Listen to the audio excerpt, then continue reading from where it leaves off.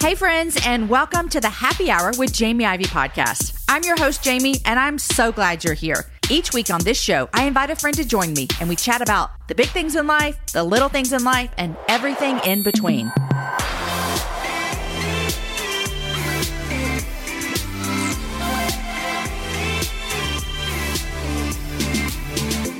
Hey friends, and welcome to another episode of the Happy Hour. I'm your host, Jamie, and I'm really happy that you're here with us today. If you're listening live in real time, today's the first Wednesday in April, which is exciting because we're starting a new month. We also just had Easter this weekend, and man, I hope and pray that you were able to really just sit in awe and marvel at what God did for us by sending Jesus to earth for us. And today's a great show. My friend Amy Wolff is back. Amy was on the show in December of 2018, and then she was also a special guest in a mini series that we did in the fall called Faith and Politics. Amy was on the episode with Eugene Cho, if you're interested in learning more about that.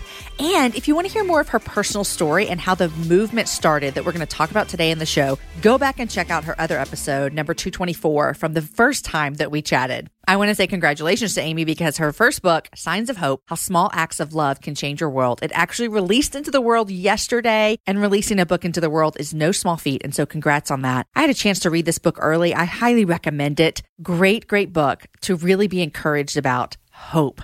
Today, we talk about just that, about how do we be a people who are full of hope? How do we be hope for people when they don't think they can be it themselves? We talk about how having hope is hard and it's risky. We also talk about some ways that we can actually really mean you matter when we say to someone, even if they're different than us, even if they hold different beliefs than us, we can still say you matter. You guys are going to want to lean in close to this episode. It's full of incredible conversation. Amy is such an encouragement to us. And if you are working in the corporate space, or if you are working in a job that does not revolve around ministry, she has a word at the very beginning of encouragement to you that you do not want to miss. I want to tell you two things before we get started. Number one, Amy has graciously given away 2 copies of her book, Signs of Hope. Guys, I want to tell you 2 things before we get started. The first is Amy has graciously said we can give away some of her books. So we're going to give away one over on my Instagram page, and we're going to give one over on Facebook. And so wherever you hang out the most, we've got you covered. We're going to give you a book plus some bracelets to go along with it. All you'll have to do is just tag some friends, tell them about the show. If you loved it, go ahead and tell them that you loved it as well and why they should listen. So we're going to give those away. Go check out that at Jamie Ivey over on both of those channels. Go check out my YouTube page today because I asked Amy, how is her 2020 manifesto holding up in 2021? We talk about that over at youtube.com/Jamie Ivey. Go check that out. You're going to be encouraged by that as well. All right, guys, here is my conversation with my friend, Amy Wolff. Amy, welcome back to the Happy Hour. I am so excited to be back. This is so fun. Okay, I want to tell everyone that you've been here before because I think it's fun. If they're just hearing you for the first time, they're like, oh my gosh, I love this Amy Wolff girl, which you will. I'll just tell you right now. You were on in December of 2018. That was episode 224. And today's episode 379, so it's been a while. And then you joined us in the fall of October 2020, where we did a special series called Faith and Politics. And you were on the episode with Eugene Cho, and it was just a lovely conversation. And you shared your 2020 manifesto, which if you have not heard that, I'm just going to say, just pause this episode right now and go back and listen to it because it's still valid. So welcome back to the Happy Hour. Thank you. I think we'll talk about that manifesto at the very end. If you end this interview the way you always do, I think we'll get a chance to talk about practically what that looks like for me right now.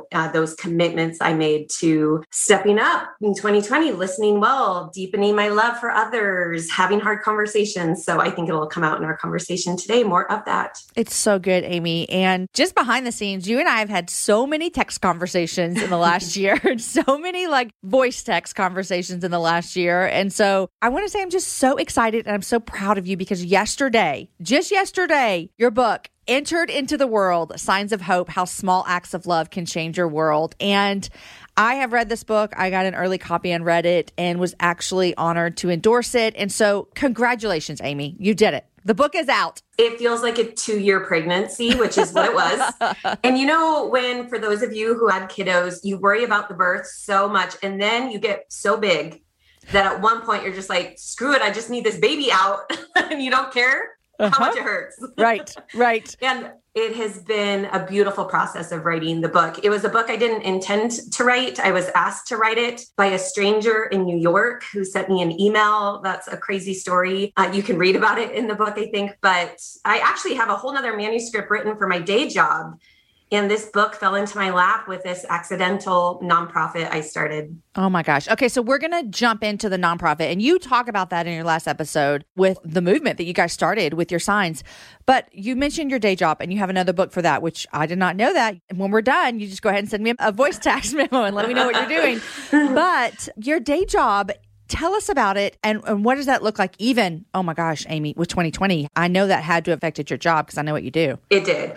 I am a speaker coach. I get hired by big corporations or small companies to help prepare their C-suite, executive level employees how to deliver a keynote or a presentation, but then also working with sales teams on their sales pitch or working with anyone within an organization that feels like they want to become a more confident presenter, facilitator, speaker. And that takes me around the country coaching, and that came to a screeching halt, as I know your speaking tour did too. And so we had to pivot completely to virtual coaching, which we refused to do before 2020. That was a learning curve. Oh, yeah. And then we're headed into some more change this year as my father sets to retire and he's handing the business over to me. And I legally became majority owner of our small business and president of our company. President. So I know. My dad cried when he gave me the share certificates. It was so sweet. It feels like a legacy business, but it has been a crazy couple of years and it'll be a year of transition this year as well. Luckily, we made it out of COVID okay with a profit. But I do, Jamie, I've been thinking about this secular work I do, and I think I have a word of encouragement for your listeners. I'm ready for it. What is it? Okay. Sometimes I listen to these podcasts and I am really moved by people who are in ministry and write books and do podcasts and are faith leaders. And I come from this very corporate world where I'm in secular spaces and there's a break room and there's meetings all day long and it's sales and operations and pipelines and RFPs. And I have this just burning desire to tell your listeners, for those of you who are also in secular spaces like me, where you're showing up to your shift work, you're logging into that 7th Zoom call of the day, you're heading into the break room, you're sitting at your cubicle. I have a word for you. And the word is so clear. It's do not diminish your kingdom work. And here's what I mean by that. Okay, so I've been reading through the Bible again this last year, which has been so beautiful. But the history of our faith is that there were only certain kinds of people that could approach God in his temple, right? So in the Old Testament, you get God with these very specific rules of setting up this temple in the Holy of Holies. And this is where the Spirit of God dwells. And only certain people had access into the Holy of Holies. Well, then Jesus came, and in his last breath, when he died, the curtain ripped in the temple, where suddenly the presence of God was no longer behind a curtain for only a set sacred few, but that God's presence is approachable for all of us.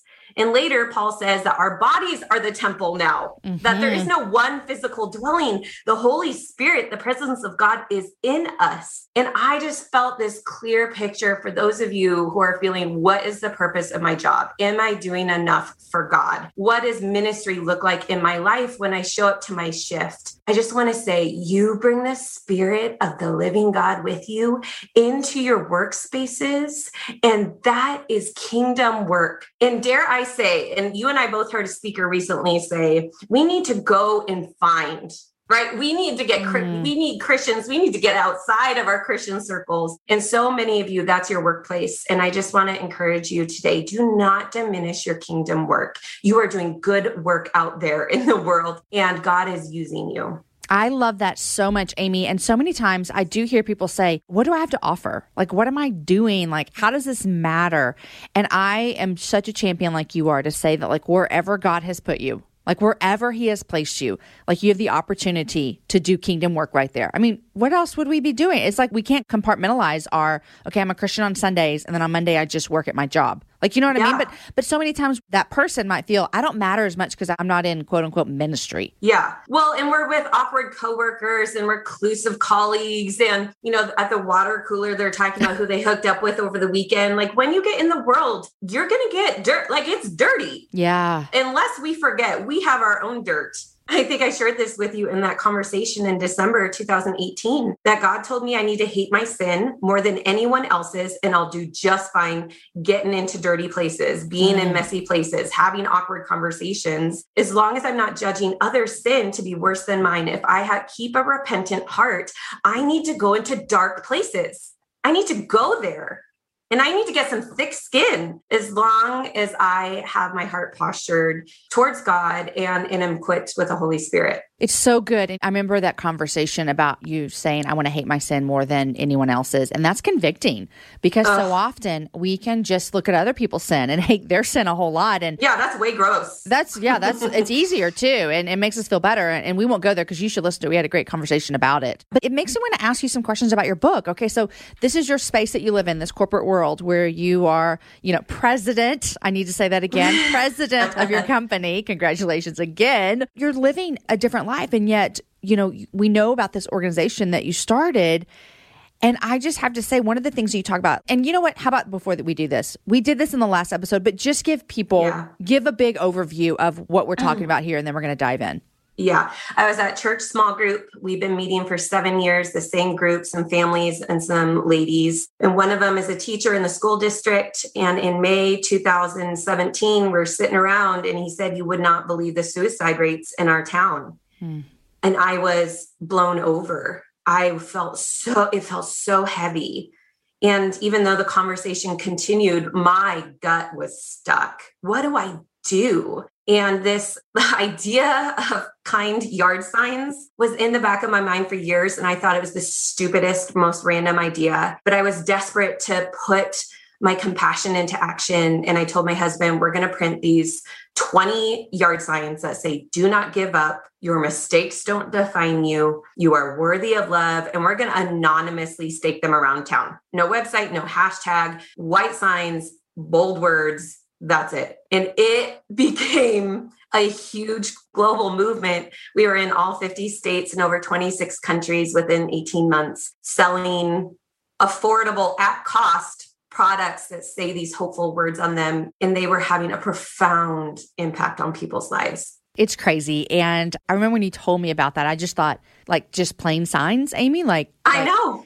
And then I thought, surely you need your logo on them so that people can find you. I mean, come on, Amy, this is not good marketing. It's terrible marketing. It's terrible marketing. And yet, there was an article about a dad in Seattle who put out our signs. It caught media attention. It caught national media attention and went viral. I tell this story in the book. I was on vacation late at night in the condo and I get a frantic text from a friend. We cannot fulfill orders fast enough. And I thought, wait, what is happening? Log into my email. Good Morning America is reaching out. Washington Post wants to do an article. And that's with zero branding. This is people having to find our story. Yeah, it's a crazy story about the power of hope and love and why it goes viral. It's so simple, almost so cliche. I'm almost embarrassed how cliche it is. And yet the hundreds of stories of people encountering hope at the right place at the right time. It's just a beautiful, beautiful display of the goodness of humanity and the power of hope. It's so crazy and it's so amazing. And you are on Instagram, Don't Give Up Signs, and we'll put that in the show notes so you can go find it. So that leads us to this book, Signs of Hope, How Small Acts of Love Can Change Your World. And I said when I started that I read this book and it is full of stories. I mean, it is full of story after story after story of how people's lives have really been changed just from the smallest act of hope and love and changing them. And in chapter 4, you write about diminishing others' suffering. And I think I've seen that a lot in the past year, Amy, and I think you have as well, as people feeling as though maybe, I know I'm in a hard spot, but it's not as hard as my neighbor, Jane. And so maybe I shouldn't feel bad about it. And I don't know what to do with it. But you tell a story about you had dealt with this when you were in Rwanda, and if you know anything about Rwanda, in 94, massive genocide where, millions of people were murdered in about 90 days and you're there. Can you talk us through How did you learn that we can't diminish our suffering with each other? Yeah, it was a day into my memory. There's a small town called Rugalika. I've been there multiple times now. I lead a team about every other year to Rwanda I'm so excited. Our girls got passports and my young daughters are coming with us next time. Oh, yay. But I was in Rugalika once, and they have a community group of genocide survivors who some were orphans and now young adults. They get together to tell each other their stories, essentially to show them their heart wounds and to also have economic projects together to create livelihood. So a sustainable income to keep them from poverty. So I'm sitting here where our group comes, they give us these seats of honor, which is really uncomfortable, and they share their stories. And through a translator, we hear an atrocity, the ugliest evil of their families being killed in front of them and the torture. And I am dumbfounded that we're even sitting in their presence and that as strangers, they would tell us their deepest wounds. And I have a friend there. His name is Ben Kayumba. I call him brother, but he's my parents' age. And he is a survivor himself. And he facilitates these community groups around the country. And I asked Ben, why are they so willing to tell us their painful stories? And he says, because you're not coming as strangers or visitors, you're coming as my friends. And so they trust you. But this really uncomfortable thing happens. And it's happened every time. So I know it's coming after they're done sharing, and we dance and we sing and we do awkward dances and I move my arms in weird ways. And then they share. And then Ben turns to our team and always says, okay, which one of you want to share? And this is when, no one, we have nothing to say, Ben. Like there is nothing that we can say in light of these people's suffering. It's hard to fathom. It makes me sick to my stomach. I have nothing to add. I have nothing to give. And he knows that there's doubt. So he's patient and he just waits until someone feels courageous to say something. And I remember this last year, I went in the fall of 2019 and I stood up and I said, I am waiting for heaven too, to be reunited with my brother who I witnessed die in front of me when I was 14. And it's not that we share the same pain. It's not that I went through a genocide. It's not that I experienced the amount of evil they did, but I know God has brought me peace. I know the God of peace. I know the God of comfort, and I will weep with you. And it's really interesting, Jamie, they're a really non-emotive culture in general. And yet when I tell my story, they are wiping with their palms, tears from their cheeks. And men are taking their suit jackets and wiping their face because they were willing to weep with me. They weren't comparing. They didn't see me as trying to equalize our suffering. They heard me showing my own wounds, not in comparison, but in solidarity. This life is messy. We're in this together. We will pursue God together. And that's when Ben told me, you have a ministry of presence. We have a ministry of presence. We do not need to diminish our own suffering in light of other people's. This is not a comparison game. Pain is pain. And if we're willing to show up, sit in each other's pain, hold space for it instead of trying to hurry through it or plaster these trust in God and God's timing. God doesn't give you anything you can't handle. If we just shut those up and just sit in each other's pain, willing to show each other our scars, this beautiful moment of solidarity happens where we're not comparing. We're being the ministry of presence. Yeah, it's what Job's friends did with him. You read the story of Job, and they're willing to sit for 7 days after Job experiences the worst of the worst. His body is failing, his children has died, his livelihood is gone, and his friends come and sit with him. Do you know how uncomfortable it would have been to sit for 7 days? Then once his friends open their mouths, they get in a ton of trouble with God because they are saying true things wrongly applied to Job's situation. And that's a word for us, but that's a whole other conversation.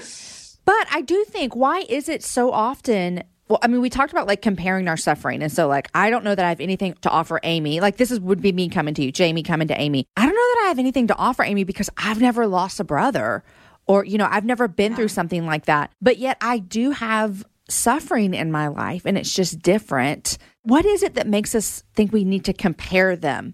Is it just our human nature?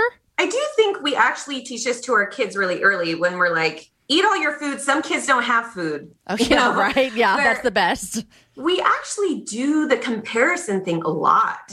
And even, you're not grateful if you don't like this thing other people don't have, And so I don't know. I think it comes out early. And I think those messages get instilled in us that we constantly have to compare how good we should feel based on other people not having what we have, or how bad we should feel by other people having more than us. Yeah.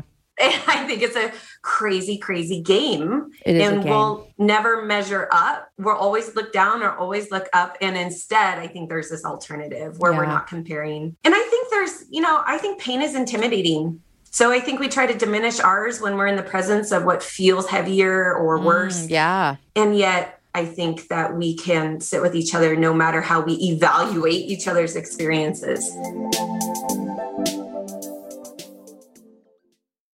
You guys, in January of 2024, I made a commitment to myself. I wanted to get stronger, which meant I needed to get in the gym, which means I needed to move my body in different ways. You guys know I love to walk. Well, it's spring, and spring is the best time for us to start a new workout routine. It's our yearly collective warm-up, and Peloton is here for everyone's yearly warm-up. This is the best time to get into a good rhythm, to tap into your power and build towards your summer you. I love my Peloton. It accommodates to my schedule with a variety of class links to choose from. I can choose a 30-minute class. I can choose a 45-minute class. If you only have 5 minutes, there's literally a class to get you moving your body in 5 minutes. Peloton has a range of class types fit for every goal and every mood. There are classes if you want to hear country music, if you want to hear rock, if you want to go back to the 80s. If you can't run, take a walking class. Need some grounding? Try yoga. If you want to level up, go for their Pilates or HIIT workouts. Here's what I love is that you can move at your own pace. And that is what I'm learning that my body needs right now. It needs to move at its own pace.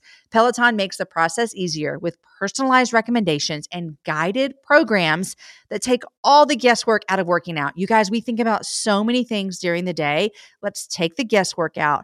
Let's jump right in and let's keep our fitness journey fresh every single day. Peloton has everything you need to get you where you're going. Whether you prefer to run outdoors, row or ride at home, or strength train at the gym, Peloton has something for you. I personally love a good 45-minute hip hop class. It gets me moving. It gets me excited. It's my favorite genre of music. Just ask my kids. Get a head start on summer with Peloton at onepeloton.com. That's onepeloton.com.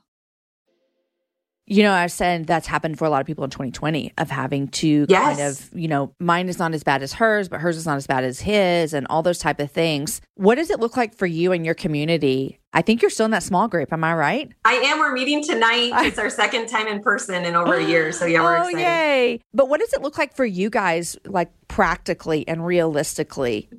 You talk about this ministry of presence and using our words to encourage when needed, but then shut up when needed as well. Practically, what does that look like playing out for you guys, you and your husband and your group that you've been meeting for years and years and years? Yeah. It means a few things. It means one of the couples in our group got divorced and it was awful. Yeah.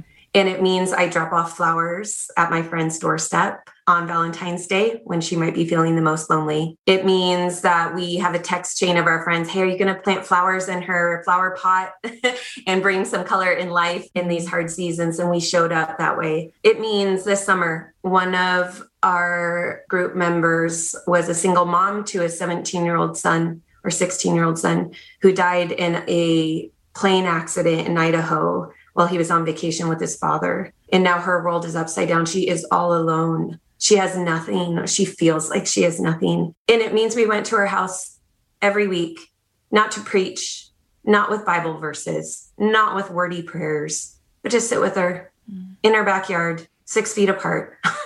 But we showed up unafraid of her pain every week.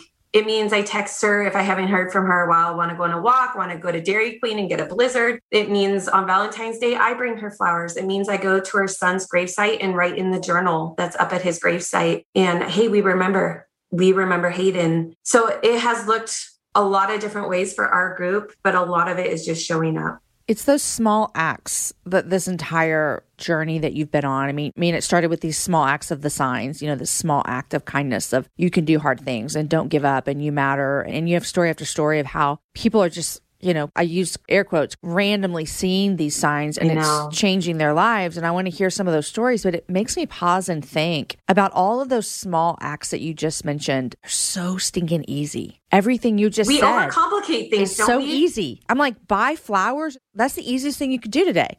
Yeah. Well, and here, I love being super practical. I really actually hate cliche. I really actually hate small acts of love can change your world byline. Like, really? What kind of subtitle is that? But it's true though, Amy. It's true. I know, Jamie, but I cannot deny the things I have sat front row to over the last 4 years of this movement that mattered to people. And so we can't diminish those small things. And in the book, there's a whole chapter about other people and what kind of things they've done that had a big impact on one person. Maybe it didn't go global. Maybe it didn't become a movement. Maybe there's no national media, but it mattered. And so this idea of putting anniversaries in your calendar. Yeah. So you have a friend whose child passed away who never got to the due date with their baby and miscarried, or maybe it's a sobriety anniversary, it's a celebratory date on the calendar. Why aren't we putting those in our phones? Why aren't we saying 12 years later, I remember your son. I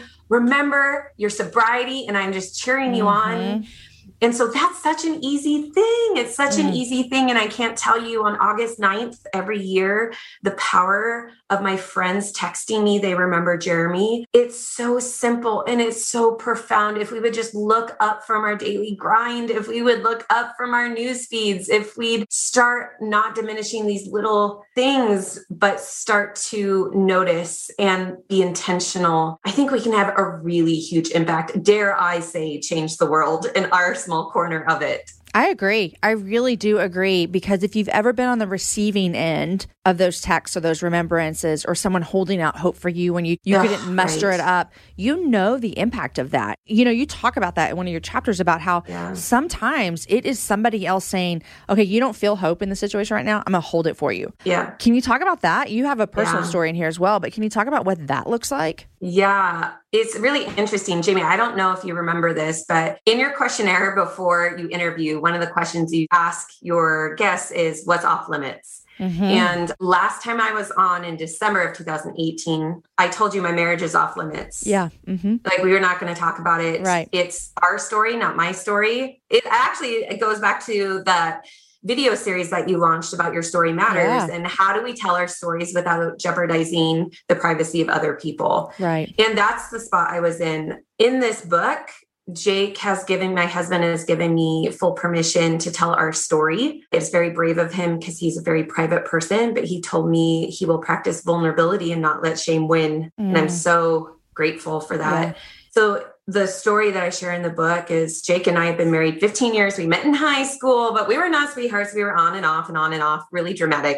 And very high school-esque, right? Oh gosh, so bad. So bad. I broke up with him before I went to private Christian college because that's where I was going to meet my husband. Of course, yes. And we've been married over 15 years. Everyone has been pretty hard. In fact, this last year has been the easiest, which I know sounds so crazy. I know it's not everyone's story, but we hit some really, really hard years where our mess got messier and messier in this big ball of yarn where you can't pull it apart. It felt helpless. And it got to a point, we had separated before, we had gone to counseling. I had moved out when Avery was a newborn. But there was a moment when I called my mom. I'm done. I tried for so many years. I have nothing left. I just need to know that you'll support me if we get a divorce. And we had never used the D word before. Right. So this was like a big deal. And my mom said, I love you, but that's the wrong decision. And I hung up on my mom, which I've never done. Of course, as very adult of you, yes. I know. I hung up on her, but I needed her so bad. And she didn't get mad at me for the way I hurt her while I was hurting. Hurt people hurt people. Right. And she did not hold it against me that I hurt her when I was the most hurt. Instead, she told me this a little while later, Amy, I know you do not have strength to grip hope for your marriage. You can't see it. You don't have the strength to hold on to it. And I told her, it's not even that I wish I had the strength. Hoping hurts. Some of us listening, hoping means it hurts. It means I want the healed marriage, but what if I don't get it? Yeah. Hoping means I feel like I can beat this cancer. And then what if I don't? Right? Like hoping is freaking scary. Yep. And we'd also rather not hope, kind of just self-protect. Like, yes. I'm not going to hope just in case. Yeah. That's exactly where I was. It was too painful to hope. And my mom said, in this place of where you are, I am going to take hope and I'm going to hold it for you. I believe in you and Jake. And I know that you can't see it right now and you're too weak and I get it. So I'm going to hold it for you. And that was such a beautiful illustration. Sometimes we can't hold on to the hope ourselves. We need to go find someone who will hold it for us. And dare I say, maybe even it's not that we have the strength to ask someone, but that we do life with other people. And doing that life, I say, I'll hold hope for you, Jamie. Yeah. I know that you don't have the strength to do it right now. I believe in that situation. I believe in your agency that you can overcome this, and I will hold on to it until you are stronger to hold it yourself. Did your mom read this? I'm sure she has read this chapter. She's like, I'm not going to read it. She said, I'm not going to read your book until launch day. And then I had my first version that they send the author still with some typos in it. And it was sitting on the counter and she texted me. I read it in one day. I couldn't wait. Sweet mom, sweet mom. But it's so true. I'm sitting here as you're talking, recounting seasons in my own life of it just feels too risky. You say that in the book, you say hope is risky. It is. This is your words, not mine. Expectations, weariness, and fear, they complicate things. And it's so true because especially for someone like me, I like to have control over my life and things and circumstances. And we all know that it's false. You can't. But hoping it interferes with my control at sometimes. And so having someone that knows you well enough and loves you well enough, and also someone who is willing to endure the riskiness, I know that hope that your mom had for you, like, obviously it's your mom, so she loves you, but it's not her marriage, but she was willing to say, I'm going to come into something that's not even mine. And I'm going to hope for it. That is so beautiful. And I'm thinking right now, like, I want to be that for people. I want to be that for people, even if it's hard and even if they don't know they need it. Yeah. Yeah. Let's keep our eyes and hearts open to each other so that we can offer that to each other. Another thing that Amy, adored in this book was just about really walking through people that are different than us. Maybe even more difficult than us. I was about to say difficult and I slipped, but I think that might be true as well. About how do we actually mean it when we're doing this? Like, it's one thing to be like, all right, everyone, you got this. You can do hard things. You matter. But when push comes to shove, what about with people that we don't think alike? And you talked about a woman named Missy on my show last time you were here. Yeah. And I got so much great feedback from just your conversation with her and your relationship with her. And in your book, you talk about 5 ways to get over love bias. And I am assuming that you've had to walk through this with your friend Missy. And so can we walk through these 5 ways to get over love bias? And can you walk me through this? Yeah. Real quick, here's some context. I put "you matter" signs in my grass and I realized I didn't mean it. I didn't mean it for people who voted differently than me. I didn't mean it who spoke different words than I speak, believe different things. And I was really, really convicted. You matter to the people that are like you. Like me. Absolutely. Well, that's easy, right? God, and I'll spare repeating because I told you the moment God told me enough. And that was in our previous conversation. And so that if I could write a whole book, which I don't know if another one's in me, but if it is, it's chapter 7 in a whole book. It is evangelism. It is getting outside our Christian circles. It is so important. It is so important. And it'll be so humbling. So yes, let's talk about it. Maybe that's why it was my favorite, because I loved this chapter so much because it was convicting to me, and convicting and encouraging. So you talk about 5 ways to get over love bias. The first one you say is to recognize the difference between empathy and endorsement. What do you mean here? Yeah. I was living in the myth that in order to love people well or to feel for them, that it required me agreeing with them. And that is a lie. And it's a lie that keeps us separate. But if I can empathize with someone, for example, Missy Bird, my unlikely friend that we've talked about, that you hear more about in this chapter. She is bisexual, has been married to men and women. She worked at Planned Parenthood, is definitely pro-choice. And her and I have a lot of disagreements. We have found actually more similarities than differences, I think, through the evolution of our friendship. But I recognize if I sit with her and she tells me about being pro-choice, and she tells me about the women she's met and the decisions they've had to make and why, or the decisions they chose and why, I can sit there and go, that would be hard.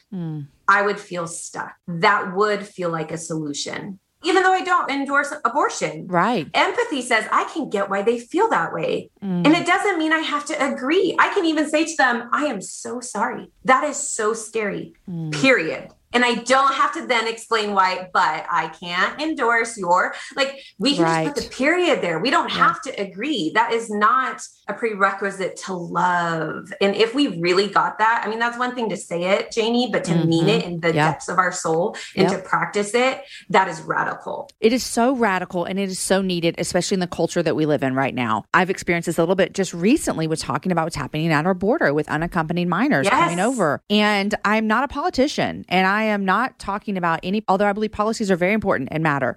That's not what I'm doing, but I'm talking about how do we have empathy for these children who've come over the border, period. 100%. Period. And it's really hard for people because they feel like, oh, but I need to tell you that I don't think that's right, or here's what's wrong, or blah, blah, blah, blah, fill in the blank. I know. And I am so with you on this, Amy. This is what I think, and I think you agree with me. I think a world looking for hope, they need to see the period.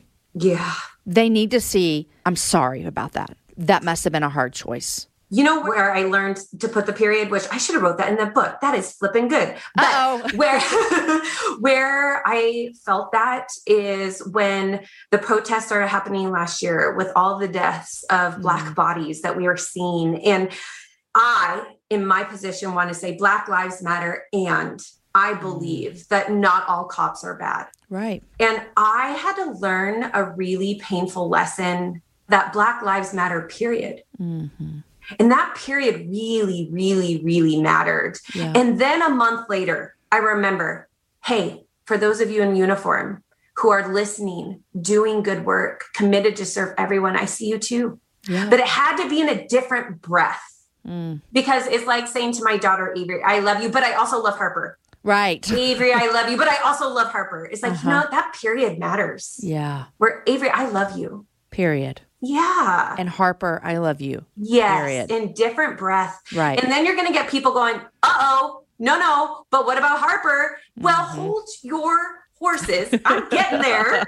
It's there too. But we're so quick to evaluate each other and jump on each other. Oh, 100%. Okay. Number 2, yes. Get in proximity. You have this in your book and Brene Brown says it's hard to hate people up close. So true. So true. So get in proximity. How has this changed for you? Yeah, it happened with my friends of color. I didn't understand the Black Lives Matter movement. I felt kind of defensive about it. I remember dialoguing in 2016. Someone talked about my white privilege and I said, no, I don't. I do not. I don't see color.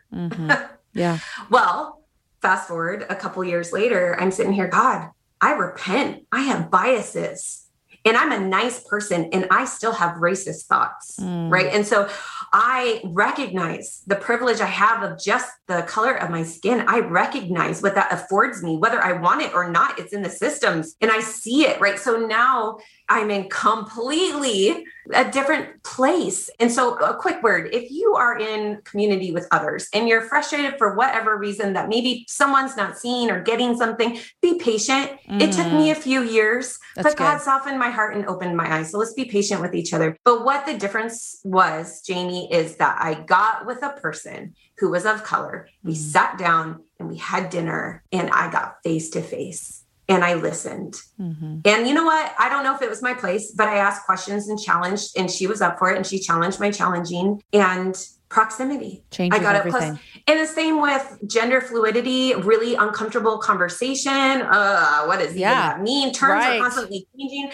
And I sit down with Patrick and Patrick tells me about gender fluidity and tells me why they feel feminine and masculine. And suddenly sitting in proximity with someone, it's not so scary and ewy and gooey and gross. And I don't get it. And them and the others. And no, it's Patrick. It's Patrick. Yeah. Yeah. So proximity changes things. And if you are not in proximity to people who confuse you, bad news. it's going to be really uncomfortable to go and get in proximity. But I think God requires of it. I think Jesus's strategy was proximity. Right. Okay. Recognize the difference between empathy and endorsement. Get in proximity. And then that leads us to the next one, which just follows beautifully here. Choose grace. Oh, yeah. We're not going to do it right. We're going to say the wrong things. I think often we avoid messy conversations because we're afraid of saying the wrong thing. I know for the Black Lives Matter movement, I don't know if I'm going to say the wrong thing, or I'm going to use the wrong pronoun and slip up and forget when I'm talking about the people I've met who are gender fluid. And I think we just have to have grace for each other. Also hurt people, right? And so we need grace. And when people lash out because they are mad, they are angry, and it might be righteous anger, right? Anger isn't always bad. I actually talk about that in the hope continuum. Anger has a place, but I think we need to be gracious. This person is hurt. They're angry. They finally have a voice. It's finally being heard. Be gracious if they're not doing it right. Be gracious with yourself when you don't do it right. Totally true. Okay, the fourth way to truly mean you matter is to embrace nuance. We are not one thing. We talked about that a lot, I think, in our Faith and Politics episode too. So what do you mean by that when you say embrace nuance? Yeah, embrace nuance. It means two things that seemingly are opposed can actually coexist. So for example, I can be a gun owner and think that it is rational for more laws around guns, or I am a pro-life feminist. And we can be two things. In fact, I was reading Matthew this morning and I thought, Jesus is nuance. Because in chapter 10 of Matthew, Jesus says, do not suppose that I have come to bring peace. I did not come to bring peace, but a sword. And then you flip a page and in chapter 11, come to me, all who are weary and burdened. I'll give you rest. Take my yoke upon you and learn from me, for I am gentle and humble in heart. Nuance. Two things. God is mighty and scary and terrifying and to be reverent. And he's merciful and tender and gracious and compassionate, right? These are two things seemingly opposed that can coexist, but it's messy because it's not black and white. So we need to afford each other, give permission to each other that I do not fit into the boxes you want me to. Maybe it's how I vote. Maybe it's even my faith. I don't know, but we need to be able to extend each other freedom to have nuance in our belief systems. We are complex people. And I'm a recovering black and white thinker. So I am way more comfortable with those two things.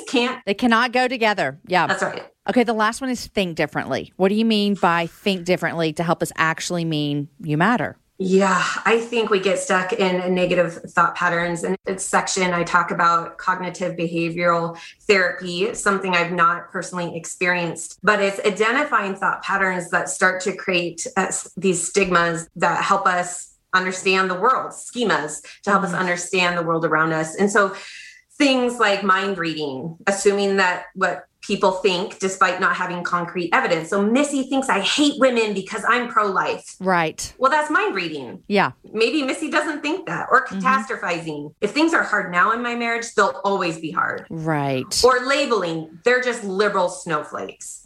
And so we do these list of these distortions in the book and also in research. And I just found, oh my gosh, this is why we have a hard time loving people, saying you matter to people who are different from us, because we get stuck in blaming and negative filtering and discounting positives and overgeneralizing. And if we could just see it for what it is, then maybe we can turn the corner. Oh my gosh, it's so good. And I loved that chapter so much. And I think you should write that whole book about that chapter, maybe. But I liked it so much because it's so many things that we're dealing with right now, especially the nuance. All of them, Amy, are so good.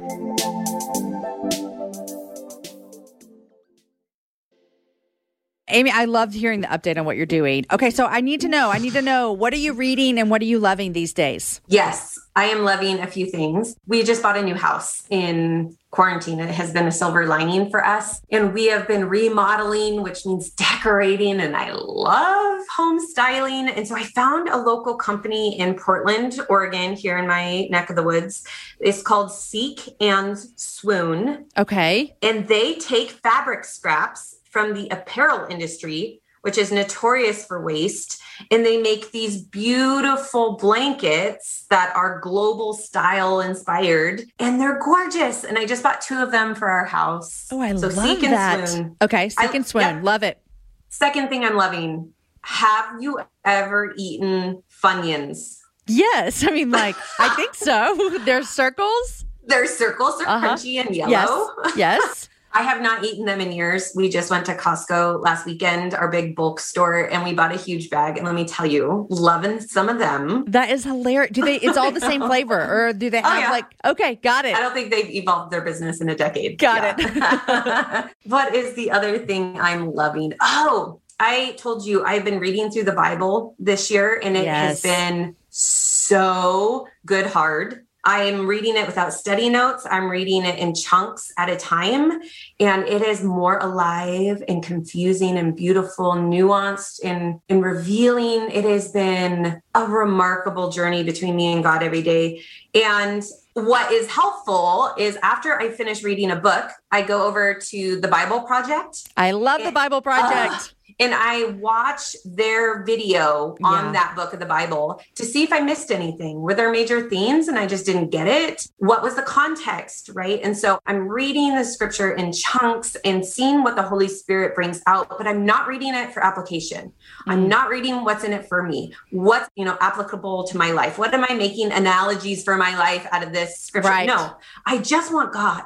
I just want to know about him. And so I'm reading just to know about him. And it's made such a difference. But then I have this Bible project to make me make sure I'm not going left field on anything in my doctrine. I love it so much. I'm doing chronological through the New Testament this year. Ooh. And on the YouVersion app. Oh, yeah. And when you start and finish a book, they have those videos in there for you. And I love them so much from the Bible Project. They're so sound. They're so solid.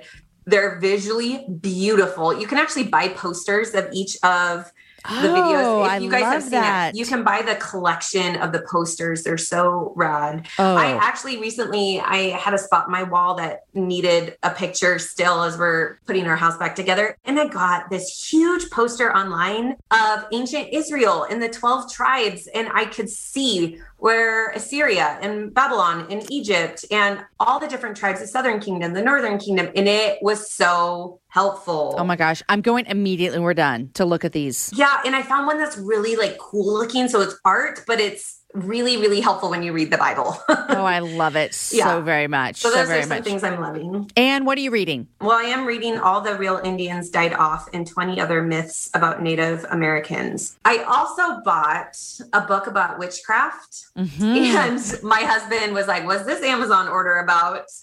My friend Missy, I said, Missy, we've been in friendship for years. I've never pushed anything on you. She's seeking God. We've read the Bible together. She has an active faith and yet still practices witchcraft. She's not Wiccan, which I told her, this is still very confusing to me. And friend, I love you, but at some point you're going to have to see that these are not both and. You cannot practice witchcraft. There is no nuance here because God is very clear about that. And she said, buy this book. It will help you understand what witchcraft means to me. What does this look like in my life? Because spells are really just prayers. I'm like, well, hold the phone.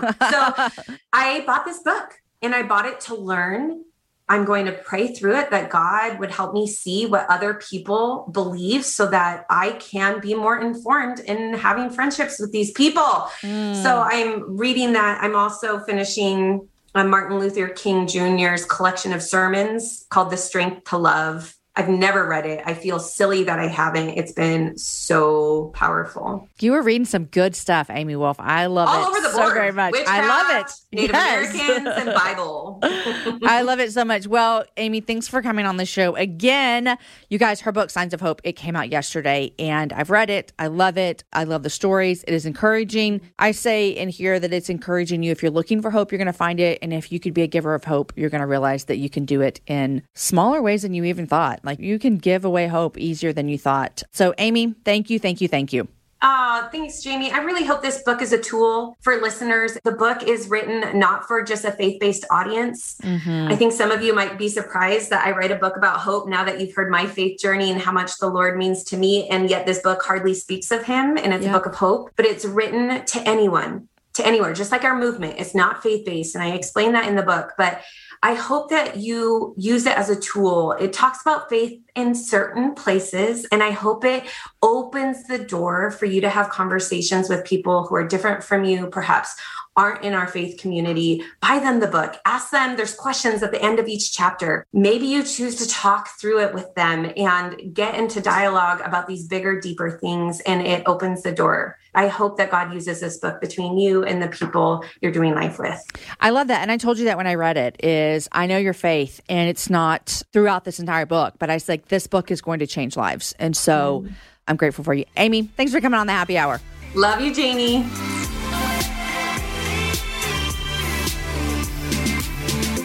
All right, guys, I know you love that conversation, and I love any time I get with Amy because she really helps me really remember about the nuance. She helps me remember about how important it is to actually embrace people and have empathy, even if you don't endorse what they're saying. I am so encouraged by her. You guys, in the conversation, she mentioned my Bible study, Your Story Matters. If that's something that you're interested in going through, it's super easy. You can do it alone. You could grab some girlfriends. Go to jamieivey.com/yourstorymatters, and you can find that there. Also, don't forget, we're giving away a copy of her books. We're going to give away a copy on my Instagram page, and we're going to give away a copy on my Facebook page. So go check both of those out, and we're going to give you a copy of the book plus some bracelets to go along with it.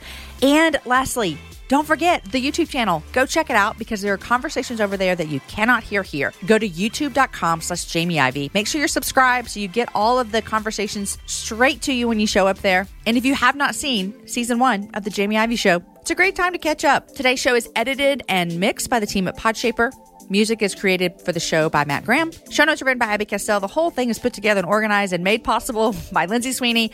I'm your host, Jamie Ivey, and I cannot wait to see you over on my YouTube page, but I cannot wait for you to hear another episode on Friday. In fact, did you guys hear the last Friday episode with Francis Chan? If you missed it, I'm going to tell you, you're going to want to go back and listen to that right now.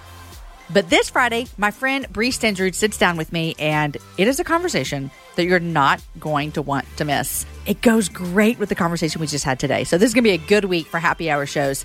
Guys, have a happy hour with a friend. I will see you guys back here on Friday for another show.